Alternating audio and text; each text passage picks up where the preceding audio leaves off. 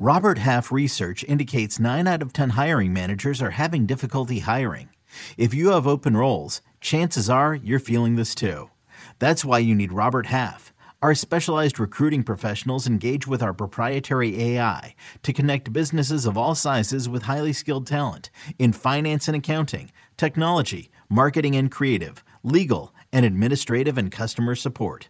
At Robert Half, we know talent. Visit roberthalf.com today. Winners and losers from week 6, next on Fantasy Football Today in 5. Welcome to FFT in 5. I'm Chris Towers here with Adam Azer to talk about winners and losers from week 6 of the NFL season. And I'll kick us off with one of the guys that I think is one of the biggest losers, both in terms of just, J.K. Dobbins finished with fewer than 2 points in week 6, but also left the game, didn't play in the second half. His knee tightened up. And it doesn't sound like there's all that much concern. It doesn't sound like he suffered some kind of big setback or anything, but this kind of makes his near-term future look pretty cloudy. If you start looking at the schedule, you got week 7 against the Browns. I don't think there's any way that you can use J.K. Dobbins in that game. Just after seeing him leave this one early, I just don't think you can trust him. The problem is, week 8, they're on Thursday Night Football, the Ravens are, against the Buccaneers, so very tough matchup. Short week, not sure he's going to have time to, recover given this injury. Then they've got the Saints in week 9 and then a bye. So it might be, maybe week 9, the long stretch off after Thursday night, maybe he looks good the next couple of games and you can feel good about starting him, but it's entirely possible that we're looking at like week 11 before you can really trust J.K. Dobbins. That's assuming he doesn't have any more setbacks, doesn't have any more issues, and starts to look good, because so far he's just looked okay coming back from this injury.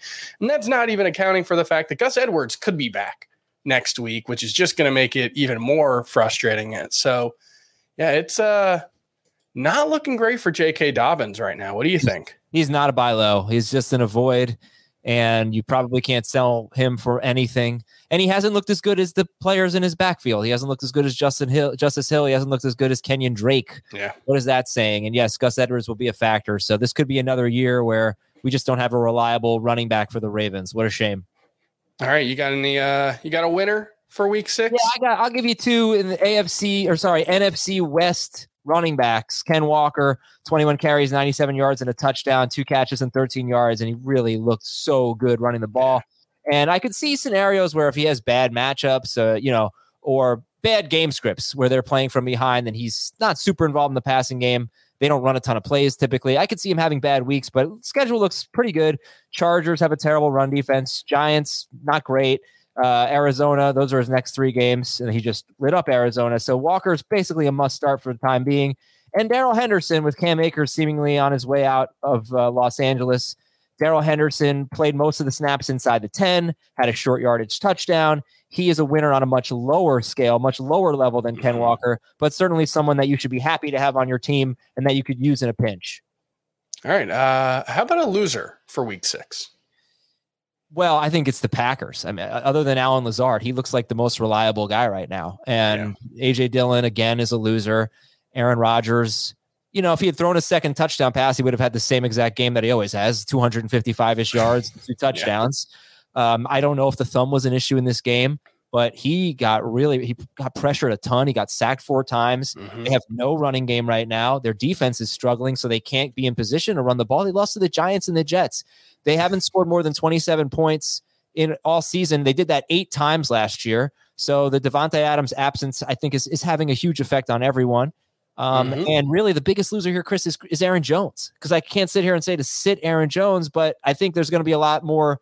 Hey, I've got these 2 really good running backs. I got Ken Walker and Ramondre Stevenson. Okay, now you can sit Aaron Jones. I'm not saying he's going to be outside the top 24, but he was one of my absolute favorite fantasy values. He was a mid-round 2 pick, and it seemed like a freaking layup. He doesn't catch enough passes. He doesn't get enough carries.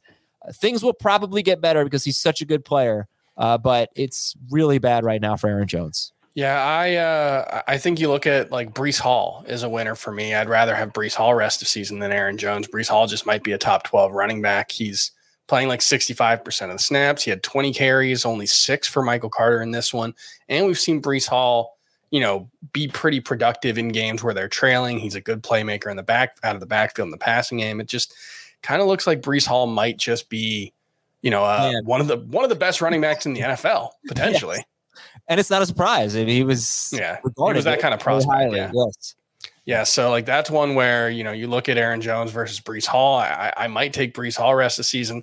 Even someone like Nick Chubb, I might take Breece Hall over just because of the passing game role. We saw in this one, the Browns suddenly are 2-4, and that hasn't really hurt Nick Chubb for the most part this season. But this week, he still averaged 4.7 yards per carry against a tough matchup, but only 12 carries, only 1 catch. The lack of a passing game role makes Nick Chubb more game script dependent than your other elite running backs in a way that I don't think is true of someone like Breece Hall. So that's before you sign off. I got a question for you. Would you take Aaron Jones or Ken Walker?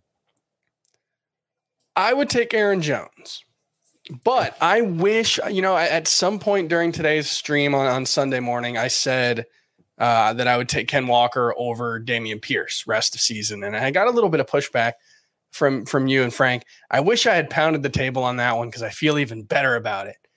Mostly just because he's in a better offense. You made a good point. I think they're very similar players. Yeah, you made a good point about him. I think it's fair. All right, that's going to do it. We're going to end on me making a good point. That's going to do it for Fantasy Football Today in 5. We'll see you guys tomorrow. Bye.